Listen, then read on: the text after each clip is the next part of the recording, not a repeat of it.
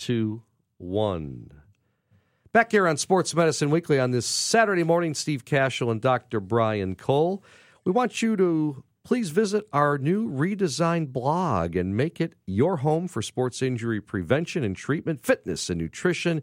You can also find podcasts of our show and many useful articles.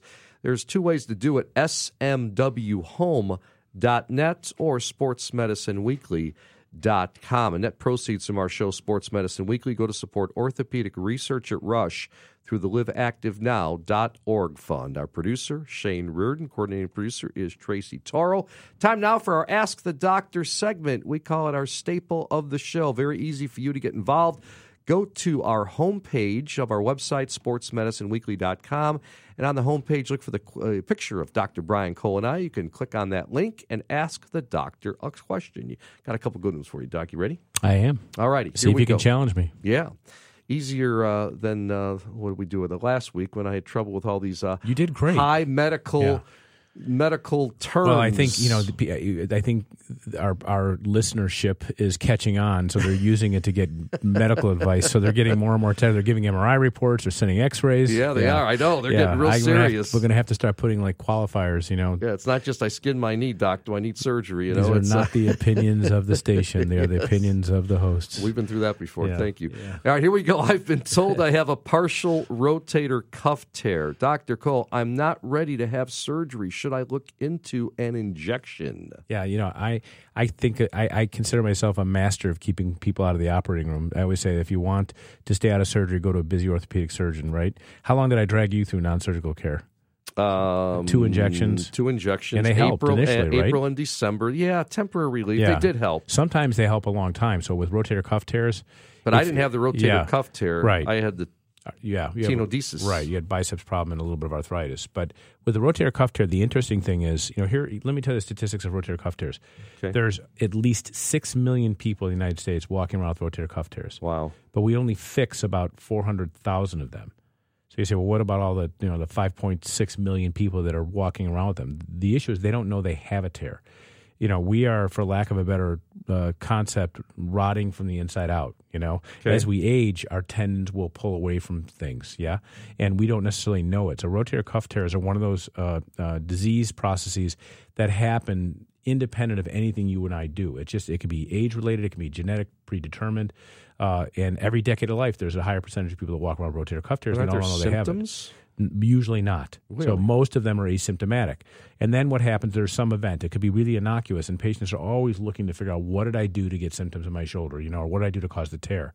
So most of my interactions with a patient are providing reassurance, say, look, I can look at your MRI and tell you this tear's been there for a long time, certainly longer than a year, and certainly longer than last week when you reached for something and you got shoulder pain. So that's important for a patient to know and explain that the muscles that are intact keep them out of pain and keep them balanced, and then something throws that out of balance and they get painful, right? So that's why a asymptomatic tear, one that has no symptoms, becomes symptomatic because something gets out of balance. Yeah. So cortisone can be particularly effective to reduce the symptoms and the inflammation that causes pain, that brings that tear to light in terms of symptoms.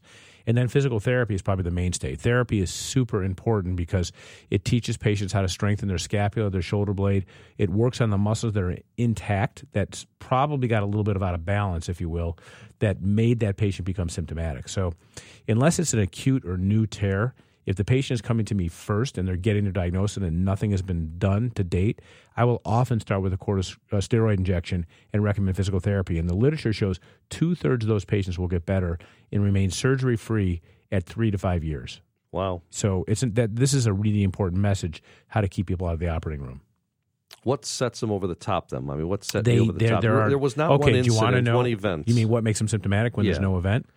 I don't know the answer. It could be, I don't know I can't. No, but what leads them to surgery beyond great question. the cortisone? Yeah. Okay, you want to hear this? Yeah. So that it wasn't the research that's been done. This is a multi-center study done at many institutions around the country, like ours, that treat a number of patients with rotator cuff tears. And what they found was that it wasn't the size of the tear, the age of the patient, the gender, the length of time they had the tear, anything that you would normally think about. It was the belief. Get this, it was the belief that physical therapy would work. Really? So if you had, and I know it in the office, a patient will say, well, I don't understand. I didn't have any problems before. It's torn, it's broken. How is physical therapy going to heal my rotator cuff? And then I got to sit down, take a deep breath and say, look, well, they just don't believe it and they don't understand what I'm telling them. It doesn't need to heal to be okay. Yeah. And the other thing that's important is that when we repair these, and this is why we're looking at biologics and stem cells and all these interesting things to try to keep them healed. When we repair rotator cuff, at least a fourth of them at 1 year will re-tear by MRI. Wow. Because it was bad tissue to begin with. You fix it, and then a year later it re-tears because the tissue is still bad. You can get it to heal back to bone, but you can't always get it to stay there. So if I tell a patient, look, I can fix this, but a year later it still could be re-torn, or it may never heal all the way. And what's also interesting, and I'll just tie it up here, is that even if it re-tears at 1 year, they could have no symptoms, just like those 5.6 million people. Do you follow me? Yep. So people walk around all the time with rotator cuff tears, don't know it. When it's picked up and we don't believe it's a new tear but an old one, there's plenty of room to get people better with an injection and with physical therapy. And the vast majority, as long as they believe physical therapy will work, will stay out of the operating room. That takes care of our next two questions in our Ask the Doctor segments. The next question, Dr. Cole, was can I get a cortisone injection before rotator cuff surgery on my shoulder? Yeah, so there's an answer. There's an interesting article about this that this question is probably referring to. So as I mentioned, we do non-surgical treatment. And what if the patient fails non-surgical treatment? How do you time the injection? And is there a risk of a problem if you do surgery if they've had an injection? And it's a very intelligent question. And the answer is that there is one paper with rotator cuff surgery showing that there may be a slightly higher incidence of infection with repair if they've had an injection within 3 months. Wow. I don't believe it, quite frankly, because I've been doing this for 23 years. I'm not going to jinx myself, but I've seen maybe 2 rotator cuff infections in 23 years, and I've done, I don't know, hundreds, if not thousands, of rotator cuff repairs. How does the injection? I mean, how does the infection? What we don't know. It might suppress the. It could be the fact that you've had a needle put in the shoulder. There may be one bacteria there that takes on some initiative after you do surgery.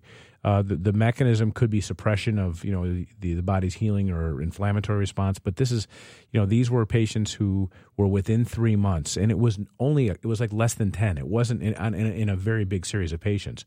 So it's a little unclear in my mind if this is a real risk. But patients, know about it. The patients go to the internet. They know that this article exists, and I get asked about it all the time. And I tell patients, one of the things that we know what the cure for infection is an arthroscopy and a washout. So when we do a shoulder surgery, we use fluid to run through the shoulder to be able to visualize, and that's the treatment for an infection if you ever get one. So it's a little odd, to be honest, but is it possible? I guess it's possible, but you got to weigh the risks and benefits. And if someone has a high level of concern, or maybe they have diabetes, or they smoke, they have other risk factors, we might say let's wait the full 3 months. Good stuff. I got one more question for you before we say goodbye on this Saturday morning. I fell recently, Dr. Cohen. My doctor has recommended shoulder lat transfer surgery after seeing my MRI. I am unfamiliar with this procedure. Can you explain what it is? You know who put the latissimus on the map? It was Jake Peavy. Is that right? Yeah, I don't know if you remember that. White Sox pitcher? Yeah, I was actually covering that game, and I thought he had this condition called pseudohypertrophy. Pseudo means fake, hypertrophy means big. Yeah.